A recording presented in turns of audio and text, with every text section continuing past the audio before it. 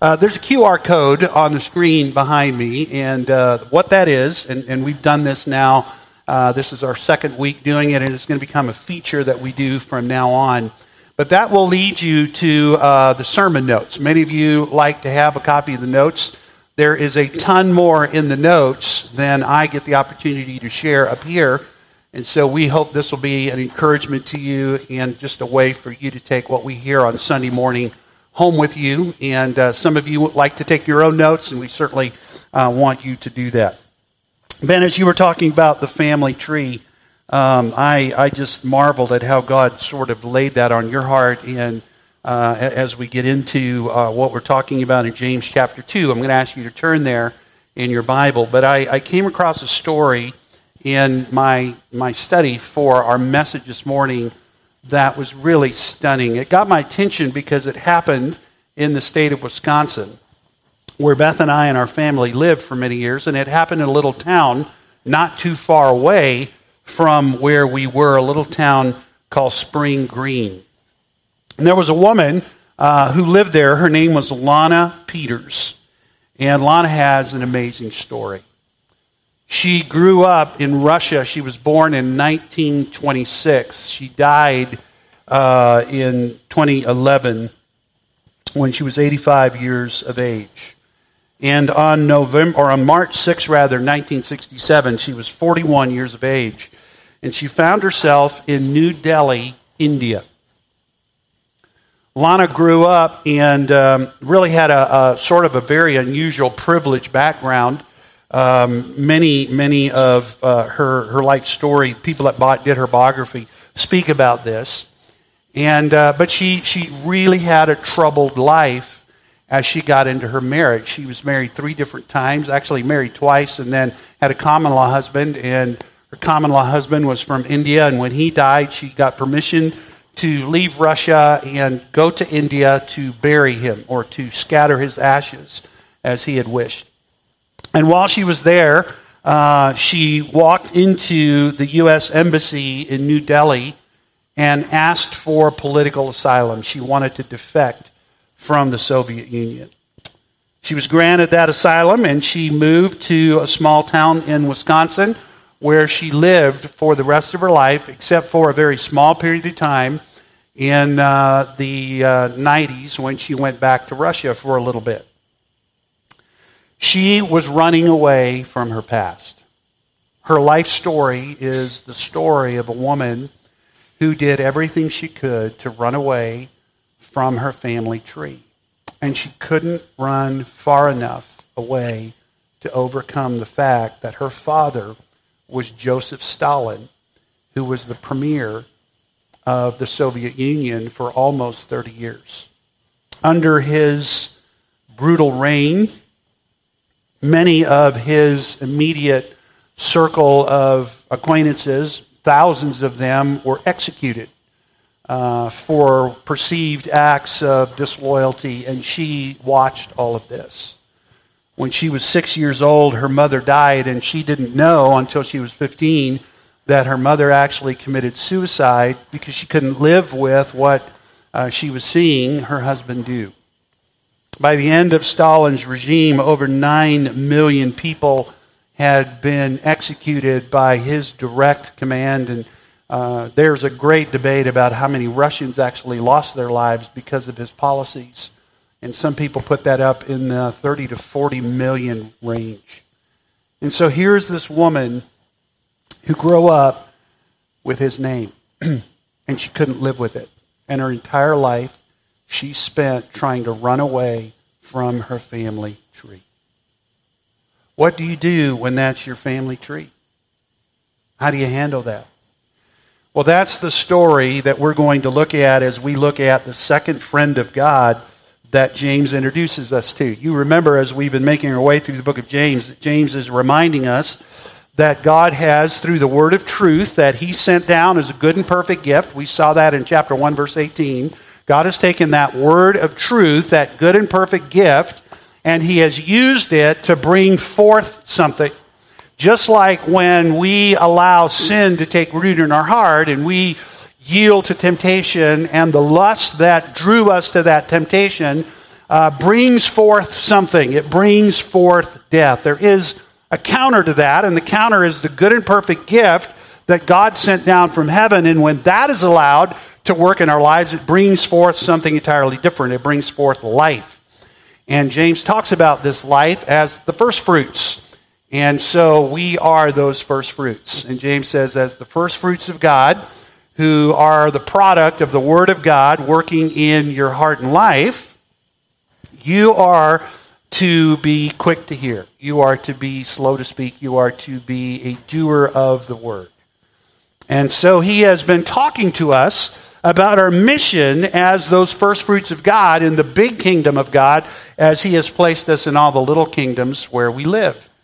You and I live in the little kingdoms of the world. I live in the city of Easley. Some of you live in Greenville. Some of you live in Spartanburg. Some of you live in Anderson. Some of you live in Williamston. And there are all kinds of cities where you live, where you have your being, you have your identity, you have your life. But in the midst of all of that, you are, above all of that, a member of this big kingdom that God is at work in. And because of that, you are to live out your living faith. And we talked about what a living faith looks like in the book of James. It is a faith that is wholehearted. It is single-focused. And it is fully trusting in God and in His Word. And if you've been here for our series in James, we say that together every Sunday. And so I want us to say it again today, all right? A living faith is a faith that is wholehearted, it is single-focused, and it is fully trusting in God and in His Word. And as we've been making our way through the book, James is introducing us to friends of God, people that God has called His friend. And last week we looked at the first friend. We looked at the friend of God named Abraham. And Abraham was answering a question that James raises. Abraham was answering the question, what kind of faith actually saves a person? Is it a word-only faith, or is it a faith that works? And so we looked at how James presented the life of Abraham, and we noted that he took us to two different points in Abraham's life that involved a journey. Back in Genesis chapter 12, God spoke to Abraham when he was still in Ur of the Chaldees, and he said to him, you need to leave everything. You need to leave your family. You need to leave your home. You need to leave all that you know, and you need to go to a land that I'm going to show you. And when you get there, I'm going to give you a city whose builder and maker is God. And Abraham was quick to hear. In fact, we hear nothing out of Abraham for that early point in the chapter. He just gets up and he goes. He is quick to hear. He is slow to speak. He is a doer of the word. And because he believed God, in Genesis chapter 15, Moses says that God looked at that belief and he accounted to Abraham's life righteousness. And that's when he became the friend of God. But how do we know that that faith was real? In other words, how do we know that the faith that Abraham talked about in Genesis 15 and that Moses wrote about in Genesis 12, how do we know it was real? And so we came to that second journey that God called Abraham to take in Genesis chapter 22 when he said, take your son, the son of promise, the one that everything hinges on, and take him to Mount Moriah. And when you get there, I want you to sacrifice your only son. And again, Abraham is quiet. He is quick to hear. He is slow to speak. He is slow to anger. He doesn't rage against God. He doesn't challenge God. He doesn't question God. He gets up and he goes. And he did this because he believed God. And that's what a living faith looks like. That is what a wholehearted, single-focused, fully trusting faith actually looks like when it gets up in the morning in our lives. But there's a second question that James now turns to, and that is this. So now that I know what kind of faith saves and what it looked like, how do I know that on the day when I actually need it to save me, it will save me? How do I know that when God brings judgment to the earth The faith that I have that is just like Abraham's faith will actually deliver me from the wrath of God. And James says, let me introduce you to a second friend. I want to introduce you to a woman whose faith actually did save her on the day that God's wrath came and flattened the entire city in which she dwelt. I want to bring you, Abraham says, into the life of the second friend of God, a woman named Rahab. So what I want to do this morning is I want to give you a little background to Rahab, and then I want to tell you her story as we make some applications to our life. And I've called the message, The Gospel According to Rahab. When grace ran red, or when grace runs red. Her story is told in 5 places in our Bible. You can find her story here in James 2.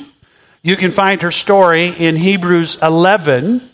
You can find her story in Matthew 1. And you can find her story in 2 chapters in the book of Joshua. Joshua chapter 2 and Joshua chapter 6. So what do we know from the scripture and what do we know about Rahab? She's actually one of the most intriguing people in your Bible. The Jewish rabbis spent more time writing about Rahab than they wrote about any other woman in Scripture. They considered her to be one of the 4 most beautiful women outside of Eve that God ever created. And they wrote about her in that way. You say, well, who are the other 3? Well, Sarah, Abraham's wife, and Abigail, David's wife, and Esther. And so that's who, if you want to know who the Jewish rabbis thought the most beautiful women in the world that God ever created outside of Eve, Rahab would be in that list.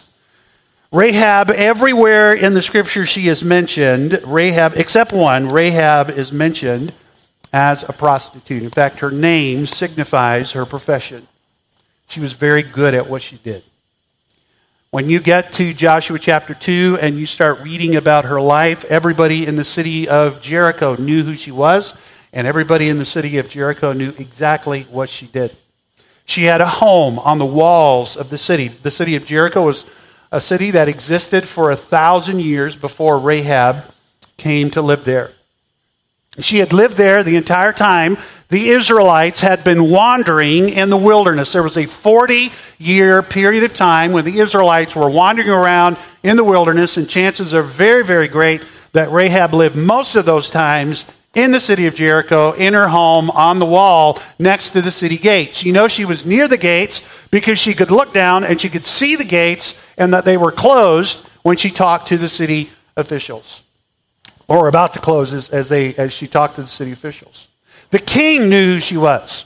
When the 2 spies come in, they immediately are aware that these men are Hebrews and they have come in to do a mission. And the king says, I know exactly where those men are, and I want you to go to Rahab's house and I want you to find them. So he knew who she was. Tradition would say that Rahab was a harlot in the city of Jericho, and she serviced all of the men in the city, including the king and including his nobles. She was very good at what she did, and she was well known in the city, to the point that the king knew who she was. She knew what was going on in the city. She knew what was going on outside of the city, and because she had access to all of the men in the city and all of the men in the neighboring regions, she knew what was going on in their thinking, and she knew what was going on in their planning, and so she had access to all of this information. Rahab also knew about a huge army that had gathered 3 days' journey from her city on the other side of the Jordan River, and she knew why they were there. She had heard about this army. She was able to quote in the text we read this morning, Exodus 15, a song, an inspired song that God gave to Moses 40 years earlier, right after they walked across the Red Sea and turned around and saw the armies of Pharaoh drown when those waves came crashing back together. And as they got on the other side of that experience, God gave to Moses an inspired song that he wrote down. And Rahab knew that song. She quotes from it in Joshua chapter 2. She'd heard more recently about what God had done for this army in the Amorite victories they had over the two kings that stood in their way, that opposed them coming. She knew that God had promised to give her city and her land to these men and to that army. And so these men come to this city and they depart from their journey. Joshua says to them, now Joshua does this secretly. He doesn't tell Israel what he's doing. He goes to these two men and he says, I have a secret mission for you. I want you to go into Jericho and I want you to do something when you get there. I want you to spy out the land, but there's something else that Joshua had in mind, and you can see what he had in mind in the passage here in James chapter 2 when he calls them messengers. And we will look at that here in a moment.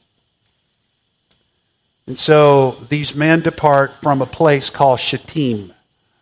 And if you go back to Numbers chapter 25, this was the place where the people of Israel had been before, and they had gone to the Moabite women and to the Amorite women, and they had committed fornication with them. They had committed whoredom. The word that Numbers uses is the word whoredom. They had committed that with these women. And so here is Israel. They are back in that place, and these two men are sent by Joshua, and they land in Rahab's brothel, which is on the city walls. And everybody knows where it is. Everybody knows what goes on there. And here are the men, and they come to this place. And they're looking for lodging for night. Now, the writer of Joshua chapter 2 is very clear, and he's very careful in the grammar of the text to make sure you know that nothing immoral happened with these two men when they got to Rahab's house. And that's not why they went to that house. There is something that is going on. There is a great reversal that is happening. Israel went to Shittim, and the last time they were there was a great immoral act that took place. And now they're back at that same place, and two men are now going to a place where immorality is the norm, and there's something different going to happen this time. And it's going to happen at the house of the city prostitute named Rahab. So, what is her story? If anybody merited the wrath of God, if any place merited the wrath of God, it was this city, Jericho. It was a city filled with immorality and idolatry and well known in its day for all of that. So if any city in Canaan merited the destruction that God had promised Abraham, he would wait 400 years to bring, it was this city. And if anybody in that city merited destruction, personally, it was this woman, Rahab. So what's her story? Well, let's look at her story very quickly this morning and then draw some conclusions. Let's begin by looking at the inauspicious beginning of her story, her sinful character. And we noted earlier that every biblical account except one identifies her as a prostitute. In Old Testament times, there were two kinds of prostitutes in the city. One would have been the religious prostitutes that were in the city temple and as part of the worship of the false god would engage in ritual prostitution, and they were held in high esteem by everybody in the city. And the other was just the normal, everyday city prostitute that sold herself for money, and that is exactly what Rahab was. The grammar used by James and the writer of Hebrews to describe her as a prostitute makes clear in James's day, if you were reading this or hearing this, it would be very clear to you that prostitution wasn't just something that Rahab did because she had to. She sort of fell into it and it was the only thing she could do. The idea here is that this is who she was. This was who she was at her core. And so as you think about if God was going to pick the first Gentile to become a member of his kingdom, would you have picked Rahab? Because here's the thing I want you to know about her past, and even in her sinful character. She is the first Gentile convert to God's people outside of Moses' father-in-law, Jethro.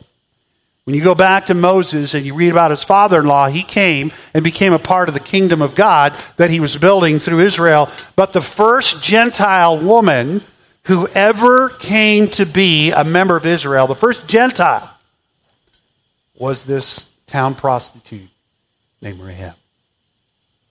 You would never have expected that. There is a great reversal going on here where the ultimate outsider is about to become the ultimate insider. And so that's her sinful character. But what happens when these two men come into the city? And that's the sort of the next chapter in the story, is this shocking, surprising thing that happens. There is this immense plot twist that takes place, her surprising conduct, and we can read about it in Hebrews 11:31 and in James chapter 2. She gave a friendly welcome to the spies. Here are these two men that come into the city, and it's really clear who they are. The idea that they were on a secret mission isn't so much that Joshua's saying to them, look, when you get there, kind of keep quiet and kind of don't tell anybody what you're doing. It's actually a secret he's keeping from Israel. The secret mission is one that Joshua's not telling his own people about. He's actually saying to the men, I want you to go to Jericho, because when they get there, there is no indication that he is or they are trying to hide what they're doing. Rahab is going to hide them in a minute. But these men have a message that they want to give. And it's really clear that as soon as they get there, immediately the king hears who they are. They know that they are men of Israel, and he knows why they're there, and he knows where they are. And so he immediately comes through his messengers to Rahab's house, and he is seeking to do evil to these men. What will Rahab do? She knows exactly who these men are, and she receives them with peace. She knows who they are, and she receives them with peace. Look at verse 2 in Joshua chapter 2. If you go there in your Bible, if you see verse 2 and verse 4, but the woman had taken the two men and hidden them, and she said to the men who were standing at her door, true, the men came to me, but I did not know where they were from. And when the gate was about to be closed at dark, the men went out. I do not know where the men went. Pursue them quickly, for you will overtake them. But she had brought them up to the roof and hid them with the stalk of flax that she laid out in order on the roof. She received these men, Hebrews says, with shalom. That's an important term. These men were coming into her city to announce something that God was going to bring on the city of Jericho, and it wasn't shalom, it was judgment. And so here's the city prostitute, and she has within her power the opportunity to do great good to the king, great good to her city, and to earn a great deal of monetary reward for what she would do. And instead, she aligns herself with these two men. This is a stunning reversal. And that's what James means when he says to us, to you and to me, I want you to know that this woman that we're reading about, the city prostitute that we're reading about, I want you to know that she was a friend of God. She aligned herself fully against everybody that she knew, against everybody that she understood. She aligned herself against her city and her culture, and she aligned herself with God. Her actions were intentional. They were thoughtful. They were personal. She protected these men from her own people. They came to her, and she secreted them on the roof under a large pile of flax, and she did so before the king's men ever showed up at her door.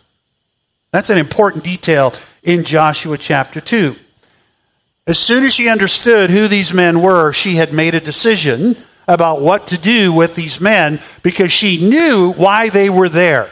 She knew they were in the city to announce a judgment that God was going to bring on her city, and she knew immediately how that was going to go down because she knew what the men in the city were thinking. And she's going to tell us that here in just a moment. Which brings us to the third thing in her story. There is this confession, this stunning confession that comes out of her mouth as she talks to the men. And that's the passage that we looked at this morning. Joshua chapter 2, verses 8 through 11. Before the men lay down, she came to them on the roof, and she said to the men, I know. And then she's going to tell them three things she knows.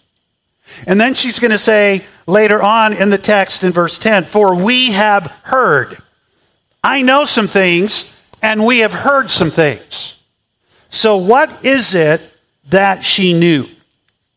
What is it that Rahab knew? Look at verse 9. Rahab said, I know. And the idea here is I am fully convinced of this. It's not just like I kind of heard this and I don't know if it's true or not.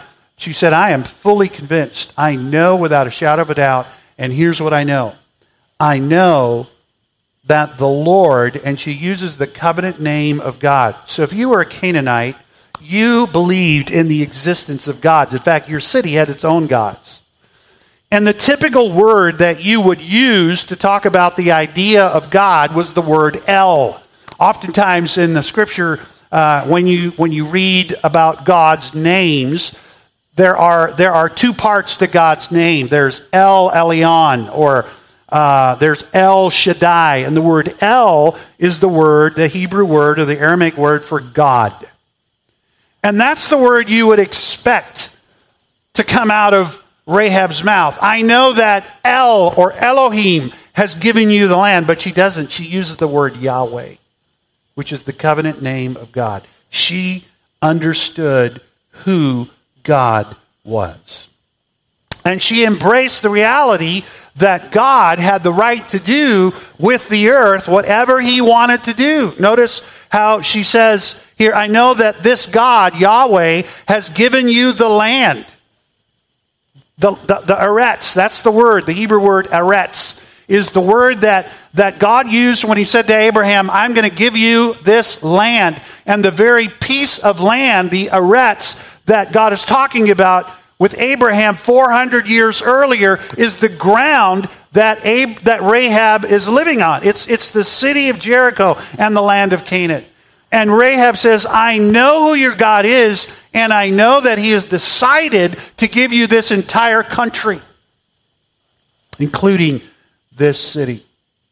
And she said this, I also know that your God has sent great terror into the heart of the men of this city. She said, I know that great fear has fallen on us, and all the inhabitants of the land melt away before you. So here's her confession. It comes out of what she believes and what she knows. And that brings me to a question I had. How did she know this? How did a pagan woman in the city of Jericho know all of this? How did she come to know about Yahweh? How did she know? Well, she knew because somehow God had brought across her path the Word of God. Well, Paul is going to say later, faith comes by what? Hearing, and hearing comes by the Word of God. And there was a Word of God that God had given to Moses 40 years earlier, and it's written down for you in Exodus 15. And somehow that song had wandered throughout the land. As Israel was wandering in the wilderness, this inspired song that Israel sang had wandered and made its way throughout the land. And it had come to Jericho, and Rahab had heard it, and the Spirit of God had caused her to understand it. And so she heard the word. And then she heard the report. She knew that as this nation encountered enemy after enemy after enemy in the wilderness, God had overcome not just the armies of Pharaoh, but he'd overcome every army that had stood in their way up to the last these two Amorite kings that were well known in her region, and they had been totally destroyed by God through his people. The only time the Israelites suffered a defeat militarily in that wilderness wandering is when they committed their rebellion against the Lord. And Rahab had heard of all of this. But I think there was another way that Rahab heard. I think that God had sent to Jericho 2 messengers. It's interesting to me as you study the scripture and as you kind of look at when God sends judgment to a city. For example, when he sent judgment to Sodom in Genesis, he sent ahead of that judgment 2 men to warn the city of Sodom to repent. If you go forward past Rahab all the way hundreds of years later to a judgment God was going to bring on an entire wicked city called Nineveh, before he brought that judgment, what did he do? He sent a messenger named Jonah, albeit an unwilling one. So here are 2 messengers, and I personally believe, this is my opinion, and you're not obligated to my opinion since I'm marking it out as my opinion, but I believe the reason that James uses the word messengers to describe these 2 men is because of what Joshua was sending them to do. I think he was sending them to Jericho to announce the coming of judgment and to urge people in that city not to trust their gods and not to trust their walls and not to trust the city that had stood for 1,000 years. But to repent. And of all the people in that city, there was one person who heard and who believed. And it was a town prostitute. And you know what she did? She turned from her idols to serve the living God and to wait for the coming of Joshua to deliver her. Does that sound like any New Testament passage you know? 1 Thessalonians 1:10. Paul says this is exactly what happens when pagan people hear the gospel. They turn from their idols to serve the living and the true God, and they wait for the coming of his Son from heaven. And that Son is another Joshua, Jesus. This is a stunning story that happens. And so she believes in her heart, and she confesses in her mouth. And here's what she says in verse 11. The Lord your God, he is God in heaven above and on earth beneath. That's a stunning statement to come out of the mouth of an idolatress. She's not just saying to the 2 men, hey, we know that your God Yahweh is a really powerful God. She's actually saying something about her gods. She's actually observing that the God she serves, the idols of Jericho, aren't gods at all. That there is really only one true and living God, and his name is Yahweh. This sounds remarkably like the opening lines of what Moses is going to give in Deuteronomy that you and I know as the Shema. Hear, O Israel, the Lord our God is what? One. And the idea there is not just that he is a triunity, it's the idea that there are no other gods, period. Rahab has turned away from her idols, and it's very evident by her behavior to the spies that she has turned away from the things she would have normally done to try to gain favor with these men. And there's a Bible word for all of this. It's called repentance. I believe that we see here in the life of Rahab not just a confession with her mouth that comes out of convenience. Hey, there's a big army, it's going to come, and I don't think we're going to win, so you know what, I'm going to side with you. I don't think that's what's going on here at all. I think Rahab has become convinced in her heart that there is a true God, and his name is Yahweh, and he is offering her liberty and life and freedom. And she takes it. Because what you see next is, in Joshua 2, verses 12 through 4, her bold appeal.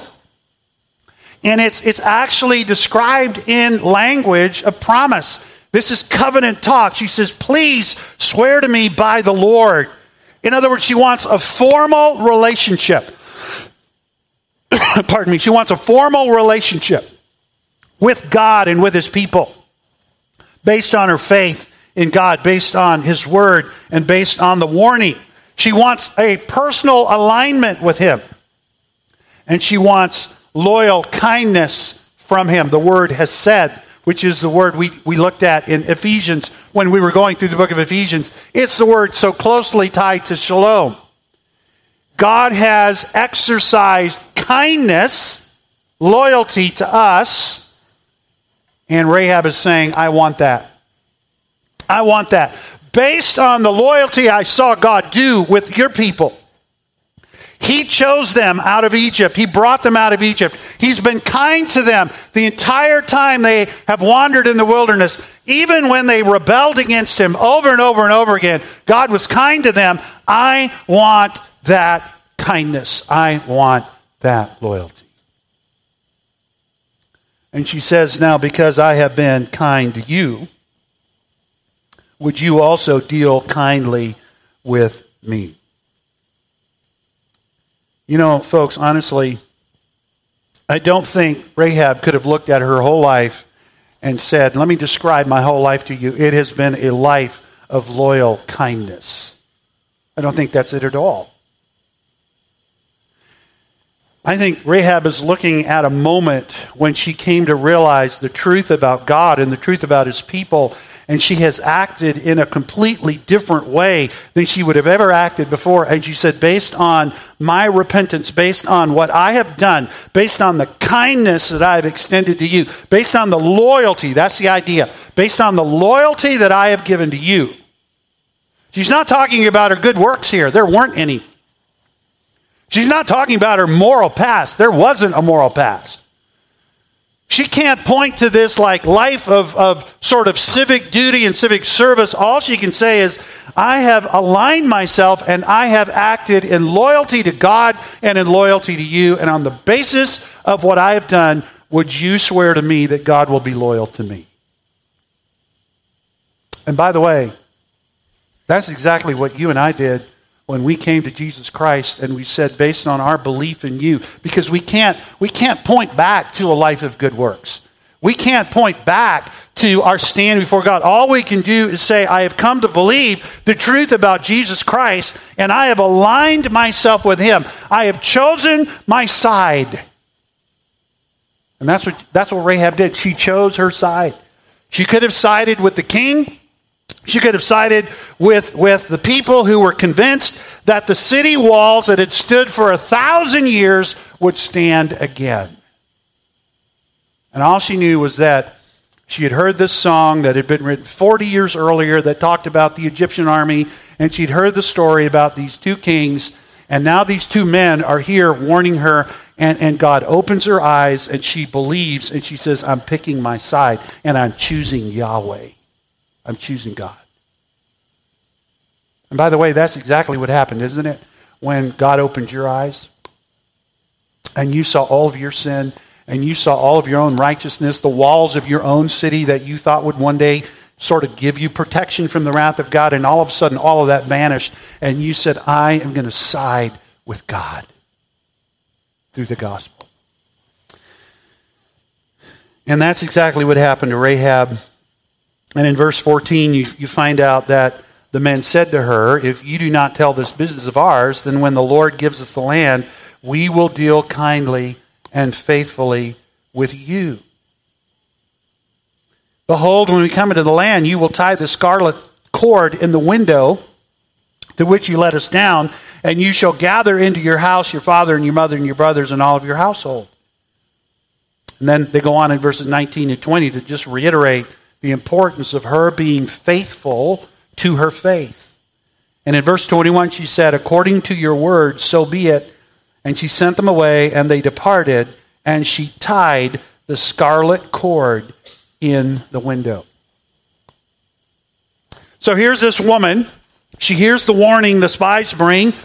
God opens her eyes. She turns from idols to serve the living God. She aligns herself with them. And then the two men leave, and she has to stay in the city and wait. And she doesn't really know what's going to happen. She knows what she's done. She knows what she said. She's got the promise of these two young men who are spies. And now she's got to hang her entire future on what they said to her. She could go to the king and say to the king, you know what?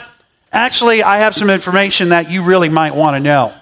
those two men actually came to me, and here's what they said, and here's what they're doing, and I'm going to give you this information. She could have done that.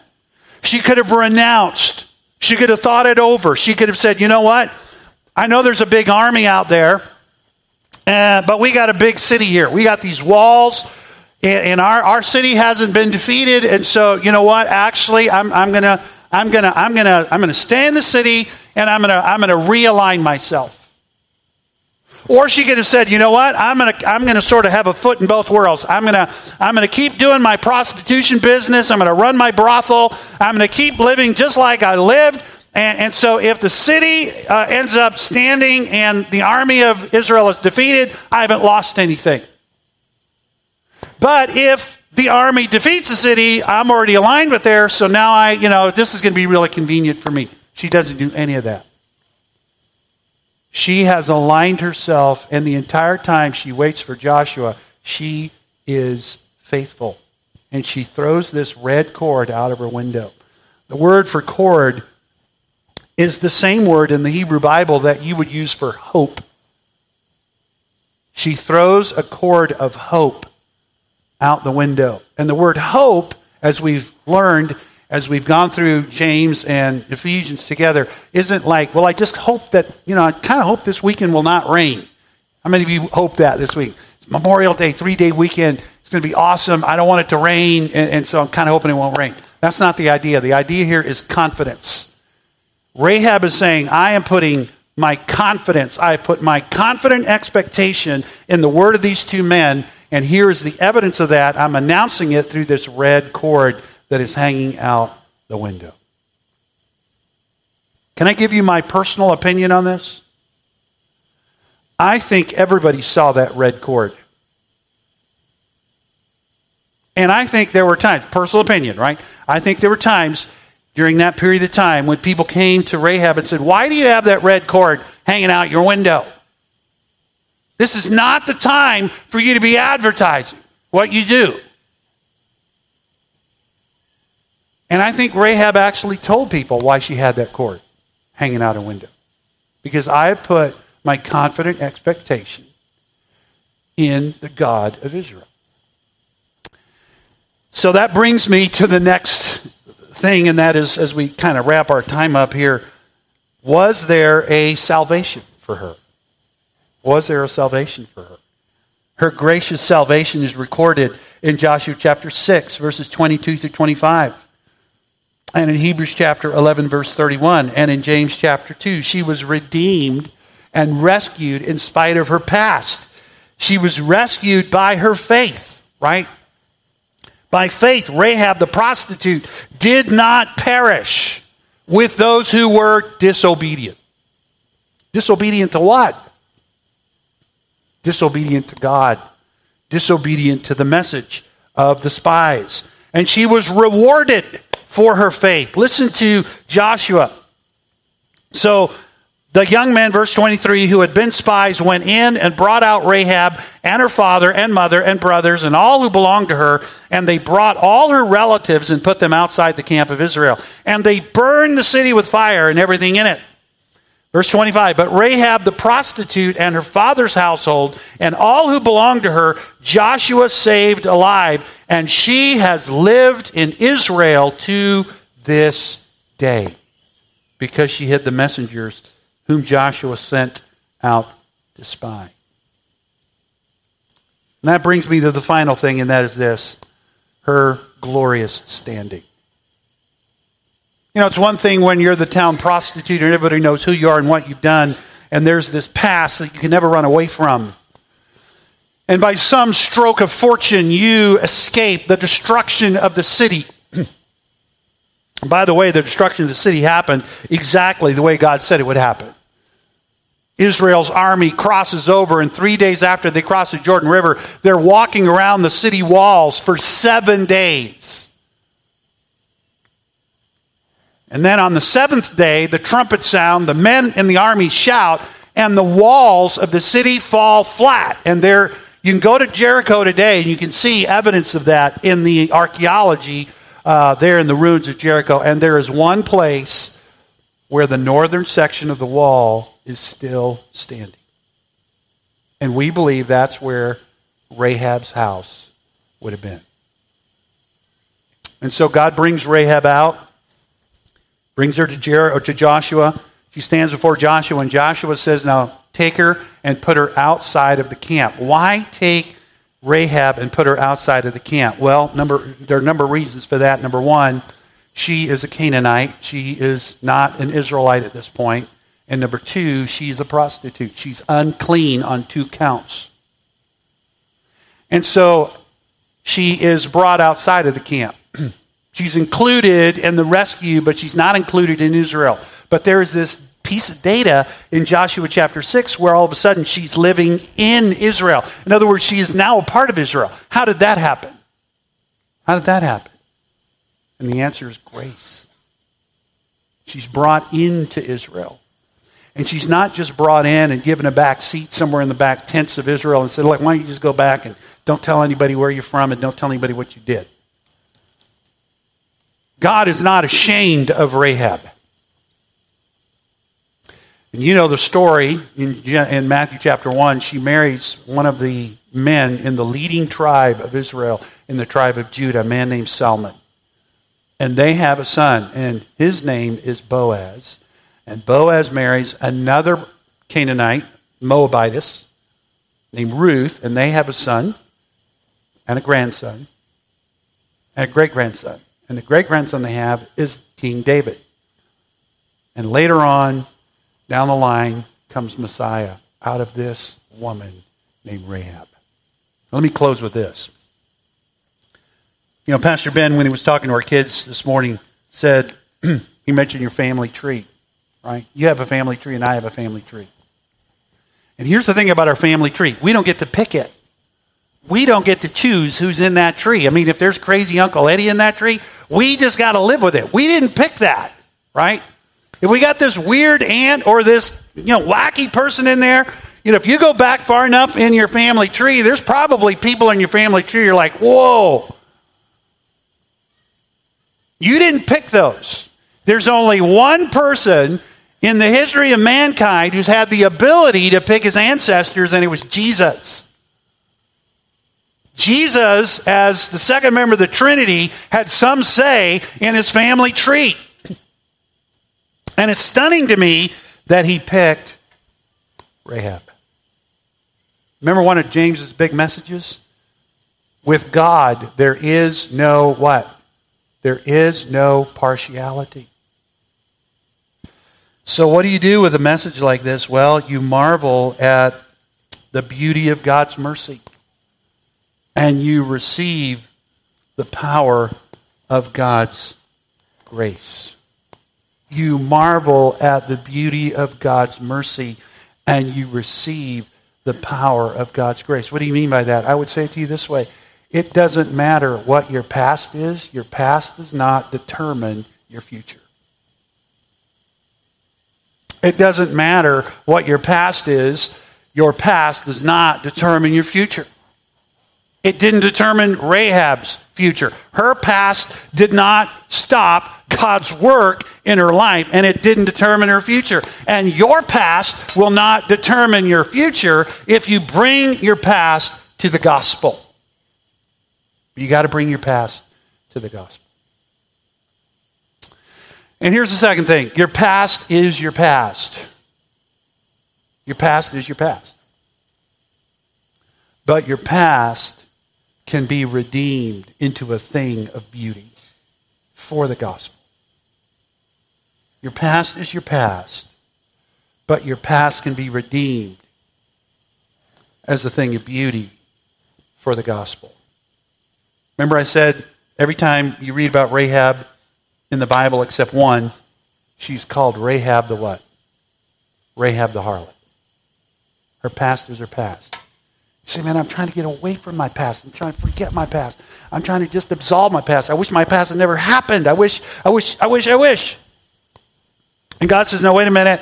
You can't change the past, but you don't have to stay chained to it, because I can take that past and I can make something beautiful of it that will actually advance the messianic mission.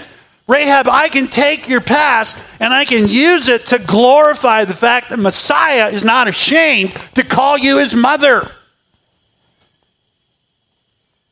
Whatever your past is, and all of you have a past, your past doesn't have to stay your past in the sense that it's something you're ashamed of. Your past can be redeemed so that it becomes something beautiful because of the grace of God.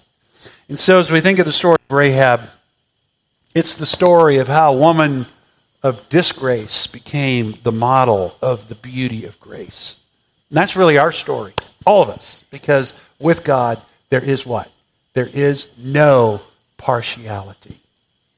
May God bless us this morning as we take this and as we apply it to our life.